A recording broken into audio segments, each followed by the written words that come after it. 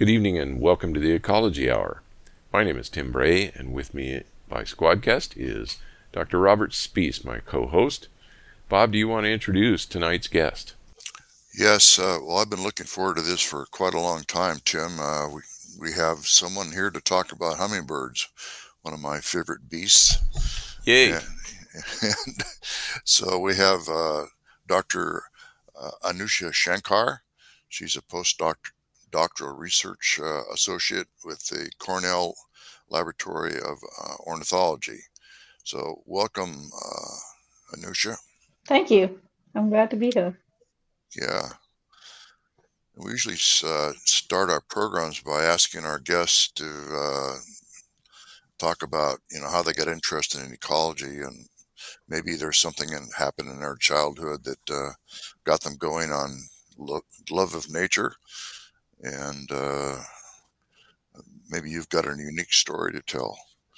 So, fill it. I Yeah, I don't know how unique it is, but I grew up in a city, a pretty crowded city in India called Chennai. Its population is now at about 8 million, I think.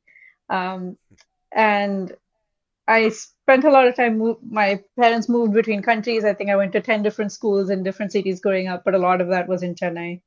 And I thought that I wanted to be a psychologist or a theater artist or a pilot. Like there were so many things in the 10th grade that I thought I wanted to be. And my parents kind of told me I had to choose one. So I ended up doing biology in high school in the 11th and 12th grades when you have to choose a track to go on. Um, and then for college, I didn't end up getting into med school because in India, you go straight from high school to med school if you want to do med school. Um, Hmm. and so I didn't clear the qualifying exams at that stage. And so I ended up doing a bachelor's degree in zoology and started interning and I did like a 6 week internship in the northeast of India with a wildlife rehabilitation center where they were rehabilitating a hoolock gibbon, which is a primate that you find in southern and southeastern Asia. So this female was being rehabilitated to the wild, and I was living in the field, very far away from home, in a state that people didn't speak my language. I didn't speak their language. Um, Cooking my own food for the first time, living far away from my family for the first time. It was a very difficult experience in many ways, but somehow I kept wanting more, and so I kept doing stuff like that. And I tracked king cobras for one internship, and I studied insects, and You I mean studied, the snake, king cobra? yes. Wow, I'm impressed. Yeah, that was a cool project. I saw a king cobra like swallowing a rat snake. It was Hmm. let me think, 11-foot long king cobra eating a 7-foot long rat snake. It took about 45 minutes. It was a fascinating thing to see. Yeah, so I kept doing stuff like that, and then I did a PhD at Stony Brook in New York after my master's in India. And that's when I started studying hummingbirds. Yeah, you don't get a chance to study hummingbirds in India, right? No, hummingbirds are only found in North and South America. Yeah, I'm talking this morning from Hawaii. We don't have any over here. There's a moth on the Big Island that's called a hummingbird moth, but it's an invertebrate. There are hummingbird hawk moths in the US and in India, but not hummingbirds in India. Yeah. And, yeah, an interesting kind of convergent evolution, Yeah. isn't it? We'll talk a little about hummingbirds themselves then. Let's just introduce the topic because that's your specialty of research right now, right? Give us a little thumbnail of their life history, and we already mentioned that they're confined to the Americas, North and South America exclusively, and that's probably because they can't really fly across the ocean, right? They can do, it's thought that the ancestor of the hummingbird was in Europe, in Germany. There seem to be some ancestral hummingbird fossil kind of thing, deposits that have been found in Germany. So the idea is that I'm diverging from your main question, but the historical evolutionary hypothesis right now is that their ancestor originated in Germany, and then they somehow got across to North America, migrated down to South America, went extinct everywhere else, And then with the uplift of the Andes, they really diversified upwards and hugely into the hundreds. And then some of them moved back up into North America for at least for the breeding part of the year. So yeah, they do have a very, I don't know, they might have, their ancestors might have crossed that ocean at some point. Um, but they're interesting because they're the smallest birds. Like the smallest bird in the world is a hummingbird. It's the bee hummingbird in Cuba. Um, the average hummingbird weighs the same as an American quarter, 6 grams. And the smallest, the bee hummingbird weighs less than a dime. And they have among the highest metabolic rates of all vertebrates, all animals with a backbone. So they're using up energy very quickly, and they're also very small, so they barely store any fat. And so I was interested in studying them because they're on this energetic fine line between life and death constantly. They don't have a backup source of energy in the form of fat, but they're also using up energy very quickly. So they have to eat very often in order, to match their energetic needs for over an hour or two. Yeah, they have a kind of a just-in-time lifestyle, don't they? Yeah, I had a hummingbird fly into my studio, and I didn't notice it, and it landed on a little string, and didn't see a way out, I guess, and I think it died within an hour or two, and unfortunately, I didn't get to it, but it was living on the energetic edge, and I didn't have any flowers with nectar in them close by, so yeah. Yeah, especially if they're hovering and flying. Hovering is 10 times more expensive energetically than just sitting still and resting. And so, especially if it was trying to find a way out, it was probably using up energy quite quickly. Yeah. So how often do they have to feed? I don't know if there's a standard answer to that question. I've said they probably feed every 15, 20 minutes to an hour, but then other hummingbird biologists have told me that I'm wrong. And I don't study their feeding behavior, so I don't know actually. I think I've read that they start running it's species dependent, of course, but the ones that we have here in California, they'll start running down after if they don't feed every 45 minutes. They can that much time is enough for them to start running out of energy. I think it really depends because, I've kept them in a cage sometimes for 2 hours and they're okay, but then other individuals are not. So I think it really depends on how much energy is stored in their crop and how much fat stores they have at that moment. And what they're doing. You mentioned that flying is 10 times more energetic than resting. So if they're in a cage and just perched, they can live maybe 10 times longer than if they're... I know when they get caught, like in the garage or in the house, they fly around constantly trying to find the way out, and so that consumes resources at a pretty rapid rate. They do that in cages too, though. Especially if they can see the outside, and if it's not a closed, like a darkened room or something with cloth over it, or something, if they can see, then they're constantly trying to get out. So going back to, I guess, the distribution of these birds. So South America is kind of the epicenter of there's more species there. Is that correct? Way more. So in total, there's about 330 something species of hummingbirds.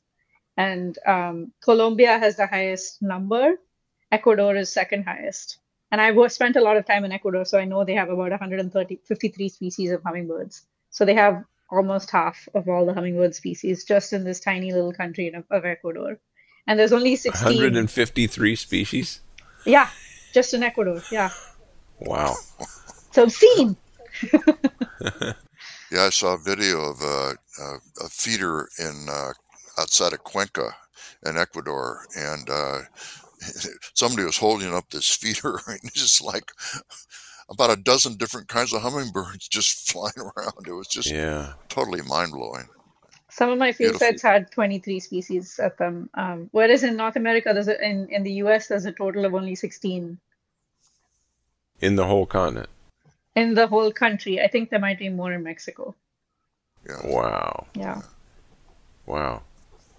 But that gets back to what you were saying earlier about the radiation of, the development of this diversity really happened in South America, and then they kind of radiated out from there. So, do we know how long ago they actually got into North America? I think the fossil is about 20 million years old. Uh huh. So the Pliocene, So that's it was about when I after think that. the Andes started rising. Yeah. Interesting. And there's some groups still diversifying today. So the bee hummingbirds, their diversification rate is still increasing. And they're the smaller of the hummingbirds size-wise. But there's like tons and tons and tons of bee species, and many of them are very similar to each other. They haven't diverged very far yet. So they're on the way to greater diversity, right? Yeah. Because they kind of imagine the Andes popping up, and then tremendous floral diversity, and then the hummingbirds are still kind of catching up with that whole thing. Some of Would them, that be an yeah. act? I Yeah, mean, it would be kind there's of an some groups like the older groups of hummingbirds. There's the Jacobins. There's only I think 3 species in that group. Hermits. There's not as many species in that group. And then there's like 7 or 9. Oh God, I should know this. Different clades of hummingbirds. So there's the hermits, the Jacobins, the bees, the mountain gems. Giant hummingbird has its own clade. That's the biggest hummingbird. That's like 10 times the size of the smallest hummingbird. Um, yeah. and so all of these have slightly different diversification rates and are evolving at different paces, but many of them have very few species and are kind of fixed. They're not going to be that many more. But the bees are one of the youngest clades, and they are evolving and diversifying still pretty rapidly. So for our viewers, a clade in evolutionary terms is a group of species with a kind of a common genetic history that are kind of on the move evolutionarily. Yeah, what used to be thought of as a branch on an evolutionary tree, but the tree metaphor doesn't really work very well Yeah, anymore, yeah. right? So they're developing new species, and is that following diversification in the flowers and plants that they're feeding on, or some other factor? I don't know if we know that yet because all of these bee hummingbirds have really short, very small, straight beaks compared to the other species. Like the hermits I mentioned earlier, they have really curved beaks. They have a very weird tail shape. They're very different from the other hummingbirds in their wing shapes and everything else.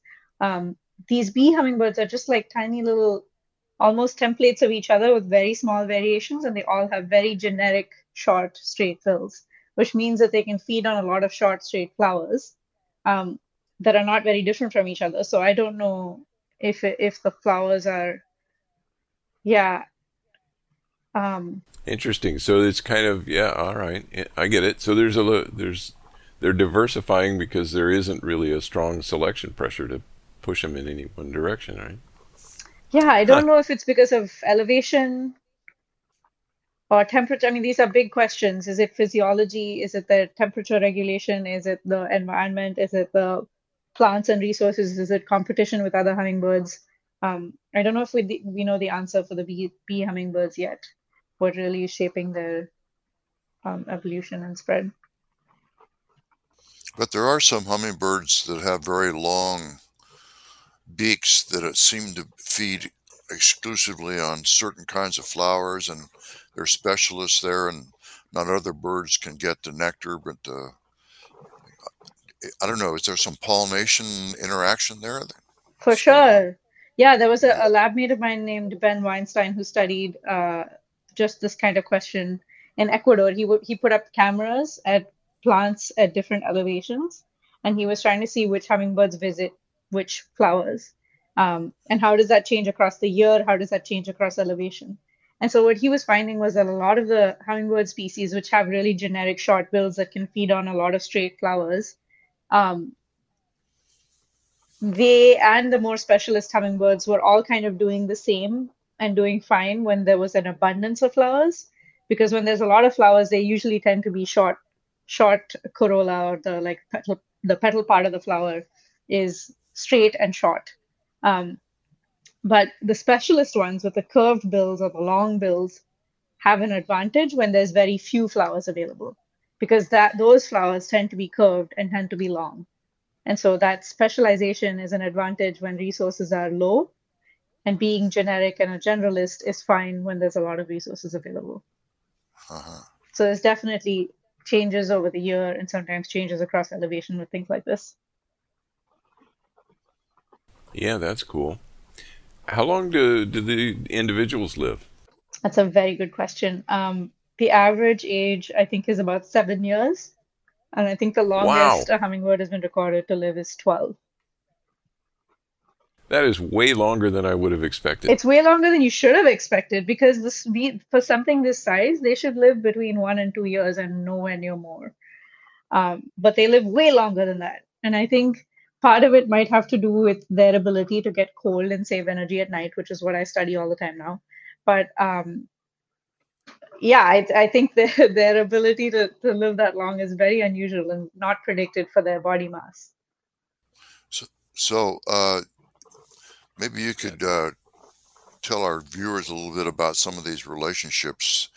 I don't know if among birds or among vertebrates generally that we can kind of predict generally the, the, the, the how long things live based on body mass or other kinds of things.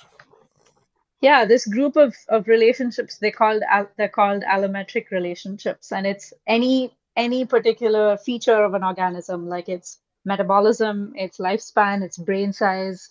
You can plot anything against the body size of that animal and see what kind of relationship those two variables have. And with you know, people started getting interested in the study in the early 1800s when, for example, if a veterinarian wanted to dose a horse a particular medicine and they knew how much to dose a horse, they didn't know how much to dose a dog. They wanted to be able to predict what dosage to give an animal of a different size based on the dosage of an animal of another size. So allometric relationships can help you predict those kinds of things. So it can be useful in a very, very, practical, functional way. But it's also interesting because biologists for a very, very long time have wondered if there's rules governing all of life. Like, is there something that decides what our energy expenditure should be based on our body size? Because it's clearly within some limits. It's not totally random. A mouse and an elephant have a very predictable relationship in their energy expenditure or their anything else in relationship to body size. So I know some people talk about you having so many heartbeats in a lifetime. yeah, I don't know if that's been debunked, but I think that concept makes sense. If you're a small animal, your energy expenditure is much higher per unit body mass than a larger animal. So my favorite infographic has Matt Damon in it, and it's like I made it. So like an average human the size of Matt Damon, if they just had to eat potato chips all day, they would need about 15 potato chip packets to meet their daily energetic needs, like just normal, small Lay's potato chips. Whereas if they had the metabolic rate of an elephant, they would have to eat only 4 packets of potato chips. So their energy expenditure per unit mass decreases if they had the energy expenditure of a large animal. Whereas that same human, if they had the metabolic rate of a hummingbird, they would have to eat 600 packets of Lay's chips a day instead of 15. So that's a really like interesting way to think about allometry, because the smaller you get, usually you use energy much faster per unit of your body's mass, per gram or per kilogram. I just want to get it straight for the record. You're not suggesting in our uh, our listeners that eat potato chips, right? No, because we actually need vitamins and like micronutrients and all those other pesky things. Right, We can't just right, live right. on calories, Right. unfortunately. Yeah. But Okay. if we did, But if we did, it would take 600 bags of potato chips per day. 300 hamburgers, a fridge full of, there's so many analogies we can make. But yes, Yeah, you would yeah. have to eat a whole bunch of food. Point being that the metabolic rate of hummingbirds is extraordinarily high. Yeah. And to go And back yet to, they live yeah, for 7 exactly. to 12 years. That's the remarkable thing. So you, with these allometric relationships, going back to Bob was asking, and what Bob was asking in the beginning is that for a big animal, you'd expect them to live really long. For a small animal, you'd expect them to live very short lives, allometrically. And hummingbirds live unusually long for their size, as do Yeah. bats. Yeah. Does And that all apply the to way these little bee-like hummingbirds too? I think for most species measured, that we have banding data for, because that's how we know how long hummingbirds live. We put little metal bands on their legs Right, and then right. try to recapture them across years. And I think the average age we found from banding for most species is like 6, 7. Hmm. Okay. that's remarkable. I mean, just going back to your analogy, if I ate 600 bags of potato chips in a day, there's no way I'd last 7 years. And they drink sugar water. Right? Yeah, they had. Yeah, exactly. You'd have a heart attack on November 2nd. Yeah. Well, that was, that gets back to our earlier interview with Scott Weidensaul and talking about the physiological adaptations to migration. And some birds do things that would be, rapidly fatal in humans. They become morbidly obese twice a year to fuel the migration. But you're saying that hummingbirds actually can't do that. They don't store fat at all. They do for migration. They can double their body weight by putting on fat. So, like the ruby-throated hummingbirds that we get on the East Coast, they have to cross the Gulf of Mexico in their migration route. Often, we think in one shot without stopping to refuel because they can't in the middle of the ocean. And they go from being 3 grams, which is like a dime and a half in weight, to being 6 grams, which is the weight of a quarter. So they double in their body mass to be able to fuel that migration. And so they're keepable. It just doesn't make sense on a daily basis because you want to be able to stay light and fly, and being heavier will take more energy for hovering and take more energy for Right, flying. right, right. So, did they go through the hyperphagia just before that migration? Yeah, they eat a lot. They eat a lot even in the evenings in general. But before migration, their whole way of spending time and energy kind of shifts. Um, they use a lot of torpor at night, which I'm sure we'll talk about soon, but they use this strategy to save energy at night to put on more body fat, and they also eat a lot to put on more body fat in preparation for migration. If you joined us late, listeners, we are speaking about hummingbirds this evening on the Ecology Hour with Dr. Anusha Shankar of the Cornell Lab of Ornithology. And she's a postdoctoral fellow there and specializing in research on hummingbirds and their energy requirements. So let's talk specifically about you mentioned torpor, which is one of the really fascinating things about hummingbirds. Do you want to explain what that is and why they do it?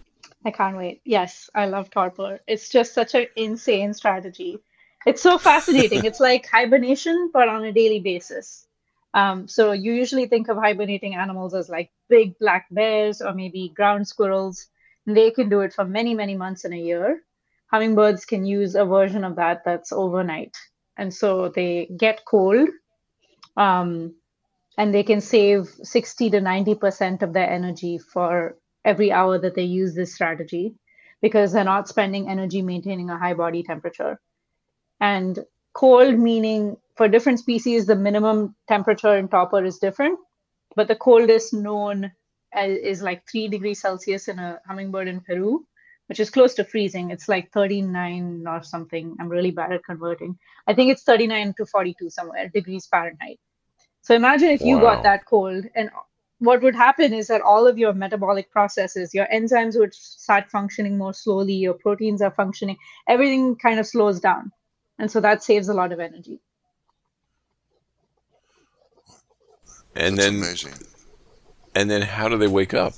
So they have to warm back up to normal body temperatures, which is at 41 degrees Celsius or like 103 something Fahrenheit. And that takes like 20 to 30 minutes. They have to warm all the way back up. All of their functions return to normal. And then they go about their day as if nothing happened. It's insane. So there's something in their brain that produces these circadian rhythms, right? That puts them to sleep and wakes them up. That's a very prescient question.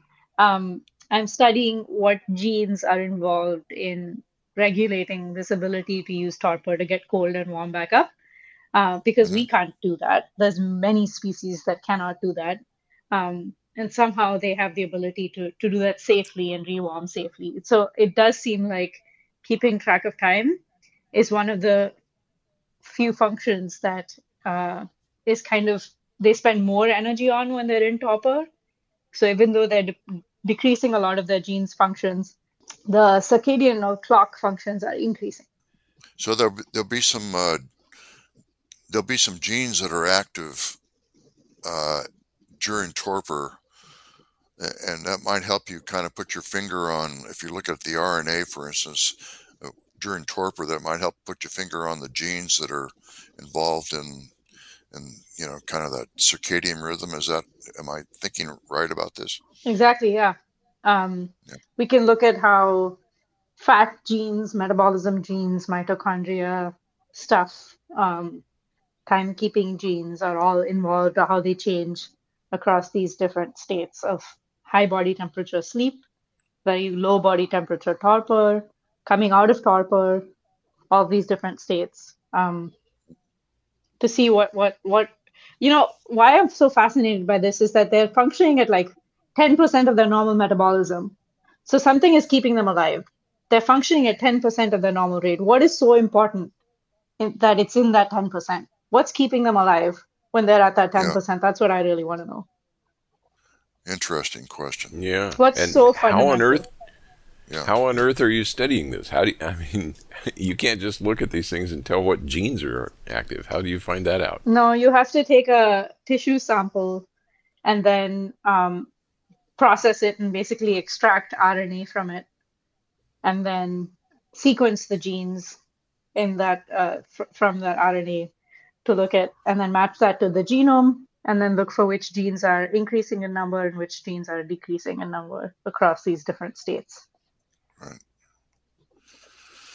That sounds amazing that you're doing that kind of hour by hour. You're doing that overnight. At 3 different time points in a night. Yeah, it's tough to do every hour. That would mean a lot of birds, which we're trying to minimize. But we have a few birds that are asleep at a high body temperature, a few birds that are in torpor, and a few that are transitioning between states. So you have to obtain a tissue sample from them while they're in those states. Yeah. Wow. And then run the DNA analysis, and that tells you which genes are actually being activated because you're seeing more of them show up. Exactly. Yep. And the clock genes or the timekeeping genes seem to be really big in and increased in number when they're in torpor. Uh-huh. Like keeping track of time is the most important thing. Isn't that crazy? Yeah. Interesting. It is, yeah. It seems like you would expect it would be, keeping the oxygen levels right and things like that, right? The basic functions of life. We don't think of timekeeping as a basic function of life, but I suppose it is, really. I mean, it runs all of our lives. Yeah. Yeah. So when their internal clock then says it's time to wake up, how do they warm up? They are clearly not just waiting for the sun to hit them and do the job. They're warming themselves up. It's a little bit of a mystery with birds. Like with mammals, they have shivering thermogenesis, which means that they use shivering in their muscles to generate body heat. Birds don't seem to have shivering thermogenesis. They seem to have non-shivering thermogenesis. So we don't exactly know quite how that happens. I think it has something to do with mitochondrial proteins uncoupling and decoupling a certain way, but I don't understand any of that yet. And I don't know if anyone does. Yeah. So they just throw a switch and warm up. Right. And we don't really know what's going on. Wow. Visibly. Complex biochemistry somewhere. Yeah, because if you're watching them, so how I know what state they're in is that I use a thermal camera and I use a metabolic system to measure the air in their breath to see how much carbon dioxide they're producing or oxygen they're consuming, so that we can tell how much energy they're spending by doing that. And we can look at their body temperature by using these thermal cameras. And so the only indication I have that a hummingbird is going to warm up from torpor is when it starts breathing differently. Because when they're in torpor, they breathe very rarely. And sometimes they breathe very sporadically. So they don't breathe for 10 seconds, 15, 20, 30 seconds. And then suddenly they'll take a few deep breaths. And when they're going to warm up, I can tell their breathing is getting more regular. That's my first sign that they're going to start to warm up. It starts becoming more regular and starts becoming more frequent. But there isn't a shivering, like their posture is the same. They just start breathing differently. So you keep Fascinating. track also with the infrared camera. Mm-hmm. Yeah, they start to warm up. They Yeah. get warmer. And it takes them 20 or 30 minutes Yep. is all to Well, there's get right some back to it. weirdo individuals that took like 90 minutes, but yeah, on average, it's 20, 30 minutes. Huh. And what species are you studying? Are you studying the ruby throat? I'm studying Anna's hummingbirds in Oregon. That's what I'm Okay. working on right now. But for my PhD, I studied like, I don't know, 12, 13 different species in Ecuador and a few different ones in Arizona. All right. All right. So Yeah, we the have Annas are the ones that we have here in Northern California resident, but I think there's also still a migratory population as well. Do you know anything about that? The sort of recent history of Anna's hummingbirds? I gather that they originally were all migratory, and now there's a non-migratory population. Yeah, that's correct. I think over the last 20 years, they've been expanding northwards. And so there's some individuals that are living further and further north than they used to. And many of those are now resident as well. So there is still, I think, a migratory subpopulation of Anna's hummingbirds and then a migratory population that still continues to migrate. And so they breed in the winter and they breed in Washington and Oregon, for example, in the winter, and then they molt in the summer and stop their mating calls and things like that, and then go through it all again. And so my collaborator in Oregon has had hummingbirds come to his feeder in the snow, and they're able to live at very cold temperatures now. And we think it's partly because like the community, not me, thinks that it's partly because of warming temperatures further north, and partly because they have access year-round to feeders when they didn't used to 20 years ago. so Yeah, I've read that hypothesis that they stopped migrating around the same time that a lot of residential development started popping up in the Northern California, Oregon, and Washington, and planting landscape plants that flower all year long and putting out hummingbird feeders. But I don't. What I read suggested that nobody really knew if that was what triggered it or not. That's just a convenient explanation. It is, yeah. Humans are limited beings. We can't know exactly why they're doing what they're doing, but we make all these correlations. So do they have unusual ability to insulate their body more than other birds? If you're finding hummingbirds in the snow, I don't think Oh so. yeah, I think, are they storing heat, or are they just making more of it? yeah.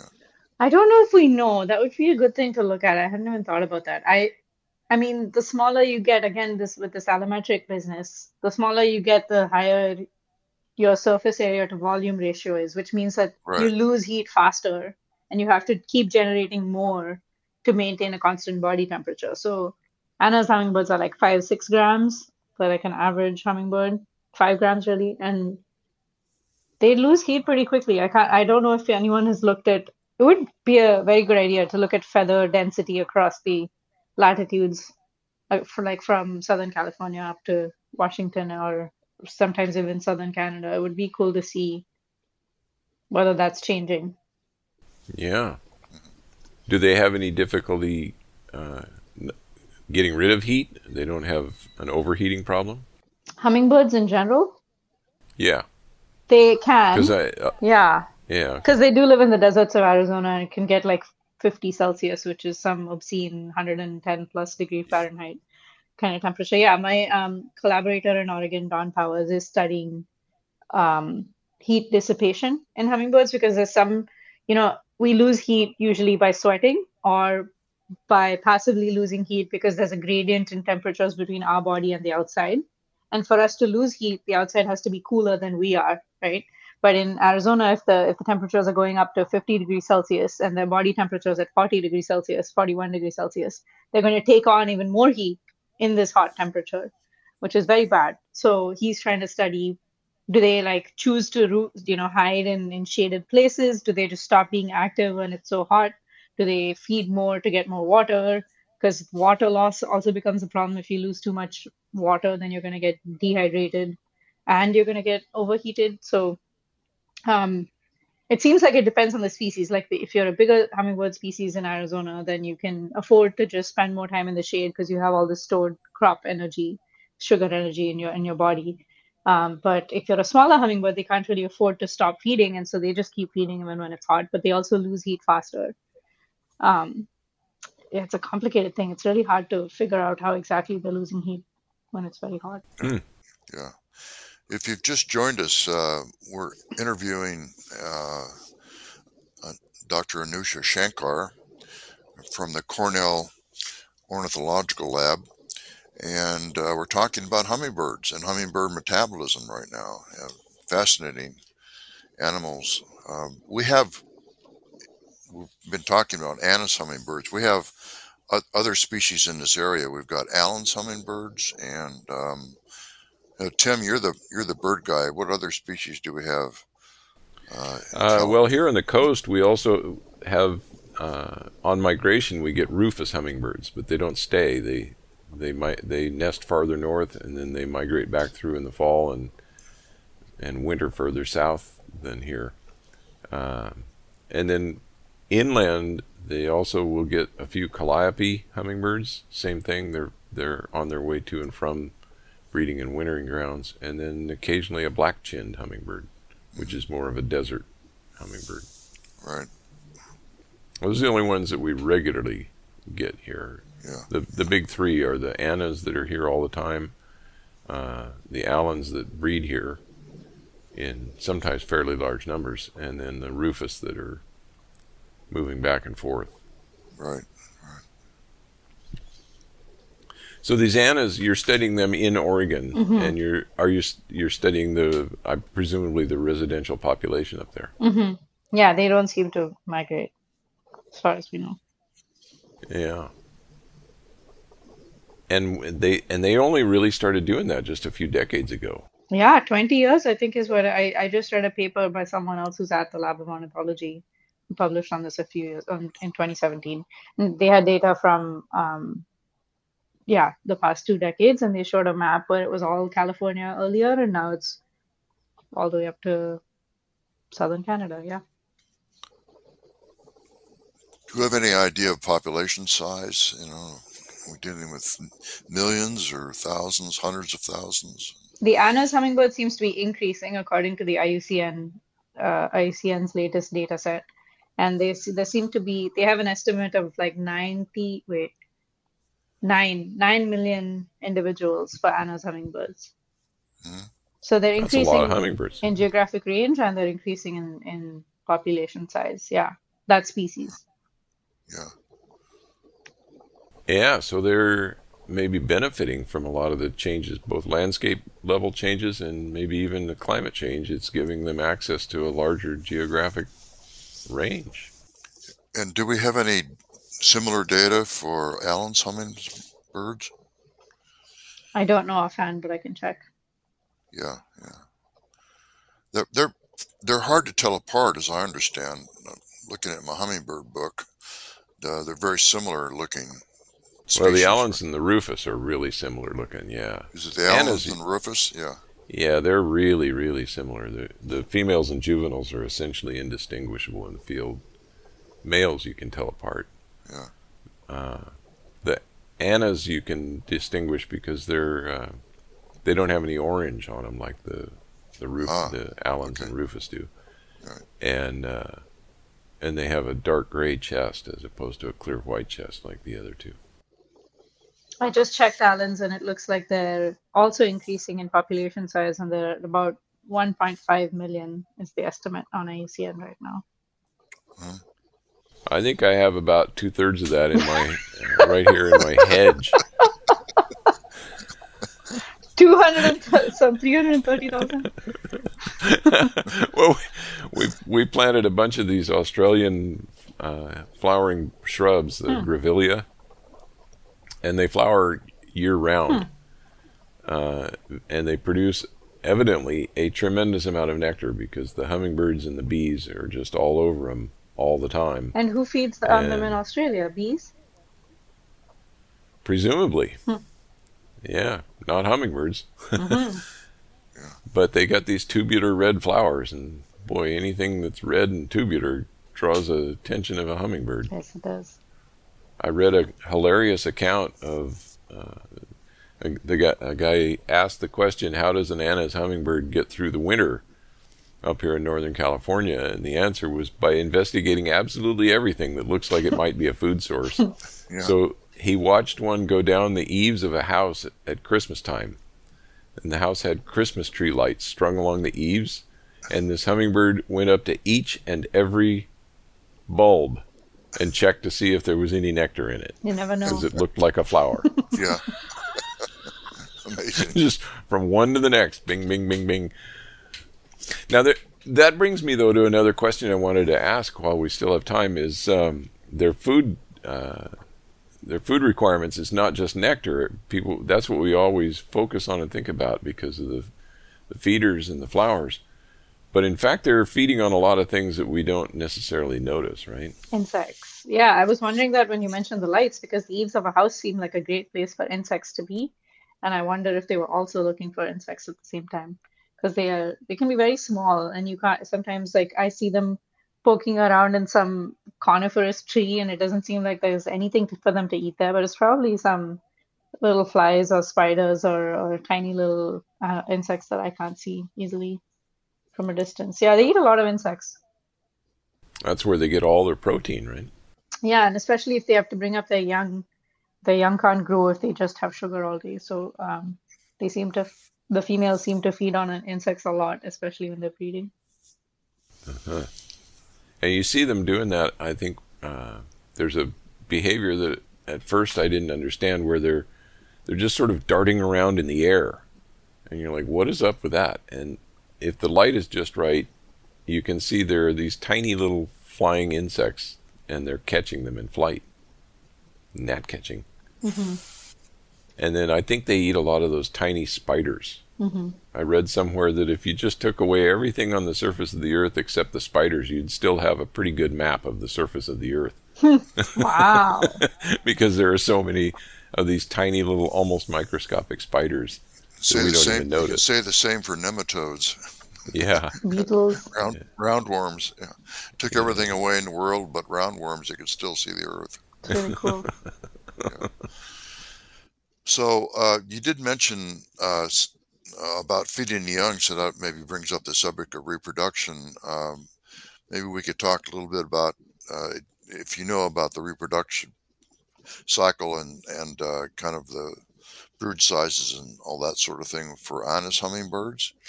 Um, what are do we have resident populations of breeders here? Um, Yeah, and talk about that winter breeding thing, because that's really unusual for birds yeah, here. Yeah, I don't know if we know all that much about the winter breeding up north, but in general, for breeding in hummingbirds, the females are the only ones that incubate and take care of the nestlings um, and the nest. So the male's main job is to flashy convince the females to mate with him, and then that's it. His task is done, and then the females lay the eggs, take care of the chicks, and then they fledge and then they leave the nest. They're very solitary creatures in general. Um, so the females don't seem to use torpor when they're on their nest because they seem to prioritize keeping their chicks warm.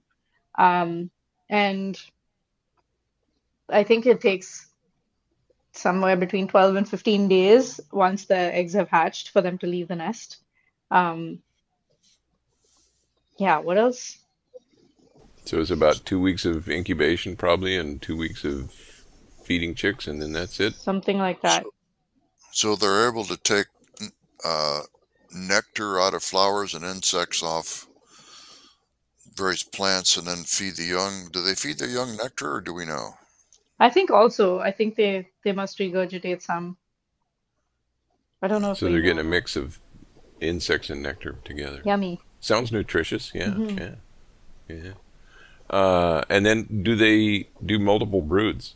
Oh yeah, so they have on average lay 1 or 2 eggs. That's true of most of the hummingbird species that I know of, and they do sometimes do 2 broods in a season. Uh-huh. Yeah. I don't know about the South American ones. I don't know if we know if their breeding season is very distinct or if it's like just spread out all the time in general. Yeah, there's not much of a That's season down called there. double clutching, right? If they have Multiple, two yeah. birds. Yeah, yeah. Yeah, I had a pickup truck one time. I had a double clutch. yeah. It's a different. So up there where you're studying them in Oregon, they're breeding like in January, February, or what time of year do Yes, do you question see mark. this? I'm not there in January, February. But I think Don is gonna look at that across the year and see what they're doing. I don't think we have all that much like Uh-huh. published. There's no published data on that yet, that I know of, at least in Oregon. Yeah.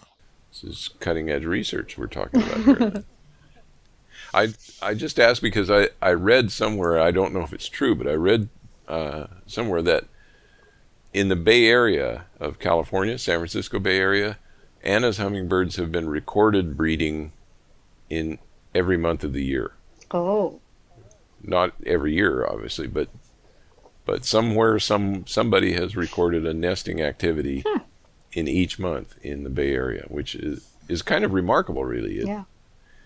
But it makes a little bit of sense to me after hearing their evolutionary history. If they originated as a tropical animal that wasn't really tied to seasonality, then maybe this is a little bit of a throwback to that. They've found a way to get through the year without relying too much on seasonal development.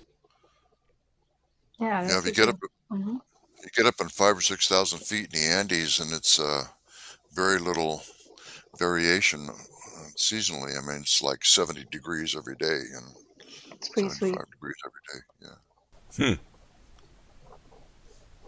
Well, I think we are getting pretty close to the end of our interview here. We have a few minutes left, and so I would just like to ask Dr. Shankar if there are some resources you want to direct people to, or if you wanted to just talk a little bit about the specific things that you hope to find out about hummingbirds in your research. Um, the next like I want to study heterothermy in general. Heterothermy is this ability to be different body temperatures, and we don't know too much about it in the tropics. So I'd love to study animals that are able to change their body temperatures in India and in Ecuador and in more tropical places to get broader data coverage. Um, we only know about torpor in less than 1% of all bird species, and there's over 10,000 bird species. So there's very little we know about torpor across birds. And I think it would be really cool to get more data from the tropics, train people in the tropics to be able to collect these data and to get global kind of patterns of heterothermy in birds. Resources, I think there's just a lot of citizen science kind of projects that it would be really nice for people to get involved in for their own sakes and for those citizen science projects' sakes. I don't have anything of my own to plug. You can visit my website if you want to read more about what I do, but it's not that exciting beyond what I've told you. Um, I think there's just like apps like eBird, um, where you can enter your bird sightings. There's apps like Merlin, both of which are made by the Lab of Ornithology, but you can learn how to identify birds by using that app. There's so many others if you look for citizen science projects. You can like outline the skull of a bird and help people digitize skull collections, or count Hmm. penguins in Antarctica, or there's so many projects that are really cool ways to be involved with science. I would like to put a quick plug in for Richard Attenborough's. Uh, he's got one in his series on hummingbirds, and it's amazing, and the photography is just mind blowing. Of course, Attenborough's just the best as far Mhm. as nature programs are concerned, and it's available on Netflix. So Well, very good. Thank you very much, Dr. Shankar. We will put some links up on our website, both to your research, uninteresting though you may think it. It's not uninteresting. It just has like everything I already told you. Well, I think it's fascinating. Yeah, I do too. It brings up all these really detailed technical questions, and then so many of them aren't answered yet. Yeah. Which means you've got plenty of work ahead of you. So much. So we'll put some links up on our website. That's ecologyhour.wordpress.com. And we'll look forward to maybe talking to you again in the future and see what else you've learned. That would be great. Thank you. Thank you very much. It's a fascinating interview. Appreciate it. Thanks, Dr. Shankar. That wraps it up for our program this evening. We have a short segment here by Hannah Bird that she wasn't able to run in her program last week, and so we will go over to that right now. So I would like to welcome Linda McElway, joins us today as the Watershed Coordinator for the Mendocino County Resource Conservation District and the Navarro River Resource Center. And Linda, I know you have something rather exciting coming up to tell us about. Thank you, Hannah. It's great to be here. I really appreciate you featuring this exciting event that we have coming up. So this is happening Saturday, October 15th. So just a week from Saturday, from 8:30 to 4:30 p.m. at the Anderson Valley Grange. The sponsor, the brainchild of the Anderson Valley Land Trust, this event is that there's co-sponsors with the Navarro River Resource Center and the Anderson Valley Wine Growers Association. So we've been working on planning for this event since February, March. Just to give a really quick general overview of the program, basically we're going to be, in the morning, we'll be going over the state of the Anderson Valley, the resources and land use practices, past and present. At lunch, there'll be a round robin discussion about who is doing what. And so there'll be, there's about, the event is actually sold out at this point, but it will be streaming and live, and there'll be a recording afterwards. So we really encourage people to continue to sign up for the Zoom or the streaming and participate. And then in the afternoon, we'll be talking about what can we do individually and together, both present and future. Amazing. One of the things I noticed on the poster was just this. Underneath your title, just this think like a watershed. And I love this idea. Could you expand on that a little bit for us? Why is it important for us to think like a watershed? Well, basically, we have to give credit to Brock Dolman, our word master and general watershed enthusiast and instigator to think like a watershed. And so we captured that tagline from Brock, who is going to be one of our keynote speakers. We've got like a Brock bookend. So he's going to be part of our keynote in the morning and part of the close in the afternoon, which is completely appropriate to have him. We're really excited to have him part of this program. But thinking like a watershed, from what I've learned and heard from Brock over the years, is it's like thinking like it's like a lifeboat, basically, as we think on a watershed terms. And in Navarro, it's a perfect way to do that. It is the largest contiguous watershed within the boundaries of Mendocino County. And so the watershed basically is from the ridge lines down to the valley that form all the tributaries and rivulets and springs that feed the Navarro and become the Navarro River, which feeds into the Pacific Ocean. So by looking at a watershed from ridge to river and all of that encompasses, just by living in the watershed here, we are all connected to one another. And all of the land uses and the practices and all of the activities that we do affect people upstream as well as downstream, the overall health.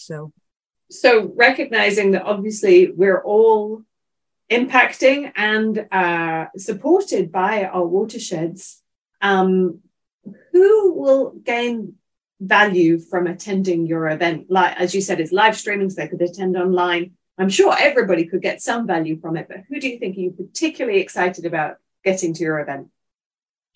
Well, really, primarily we wanted community members to come because this is a community Anderson Valley and Navarro watershed conversation. That's the basis of a lot of the information that we're really focused on is all primarily focused on the Navarro, but a lot of it is transferable and relatable to communities throughout the North Coast and pretty much anywhere. So I think that there's something relevant here and just alone thinking like a watershed. So, of course, private and public landowners, land conservation and restoration organizations, and individuals will be part of the presenters, but also participants. We have some residents that are interested in land stewardship, climate change, fire, recreation, the beauty of our wild and rural landscapes, open space, clean air and clean water, vineyard owners and managers. We've got forest owners and managers, ranch and farm owners and managers, and the public land managers. So that's the primary makeup of who owns and manages land in the Navarro watershed. Yeah, no, that's amazing. No, it really does touch everybody, doesn't it? It's such an exciting opportunity and discussion to be having, and it sounds like you've got some fantastic speakers. It's clear to me that you probably have, as you said, you've been planning this for a long time. And I'm guessing there are a lot of people involved in the planning and supporting the event. Who is it who's come together to put this on? Well, the Anderson Valley Land Trust has a board of, I think, about 7 or 8 directors, and at least 5 of them, 4 or 5 of them have been the primary movers and shakers on helping to pull together on this event. Myself, we've been on, weekly calls, literally, I think since February, March, pretty early on, considering it's now happening next week is pretty amazing. And Jocelyn has been participating from the Anderson Valley wine growers. And that's been really important to have all 3 organizations sort of giving input and brainstorming how do we even form the agenda, reaching out to our presenters. We've ended up with a great list of presenters that are coming throughout the region and to join us. It's really really getting exciting now that it's happening just a week from Saturday. So Linda, just to finish off, I really want to just make sure that folks who are listening to this know how they can be involved. So you said it's sold out, but how would they go about joining your live stream and being involved?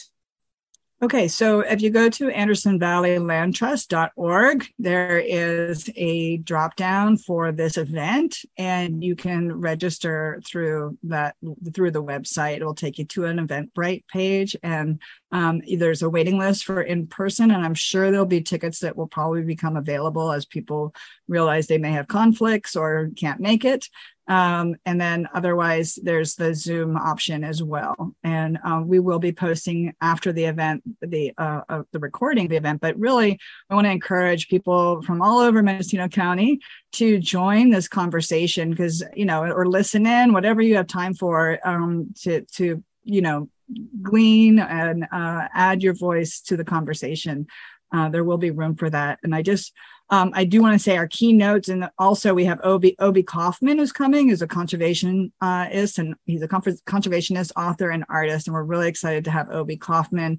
And we have Ron Lincoln Sr. is coming from the Round Valley Pomo to do an invocation. And Corrine Pierce will be there. And we have varying levels of experts and just people, farmers and people that are working the land.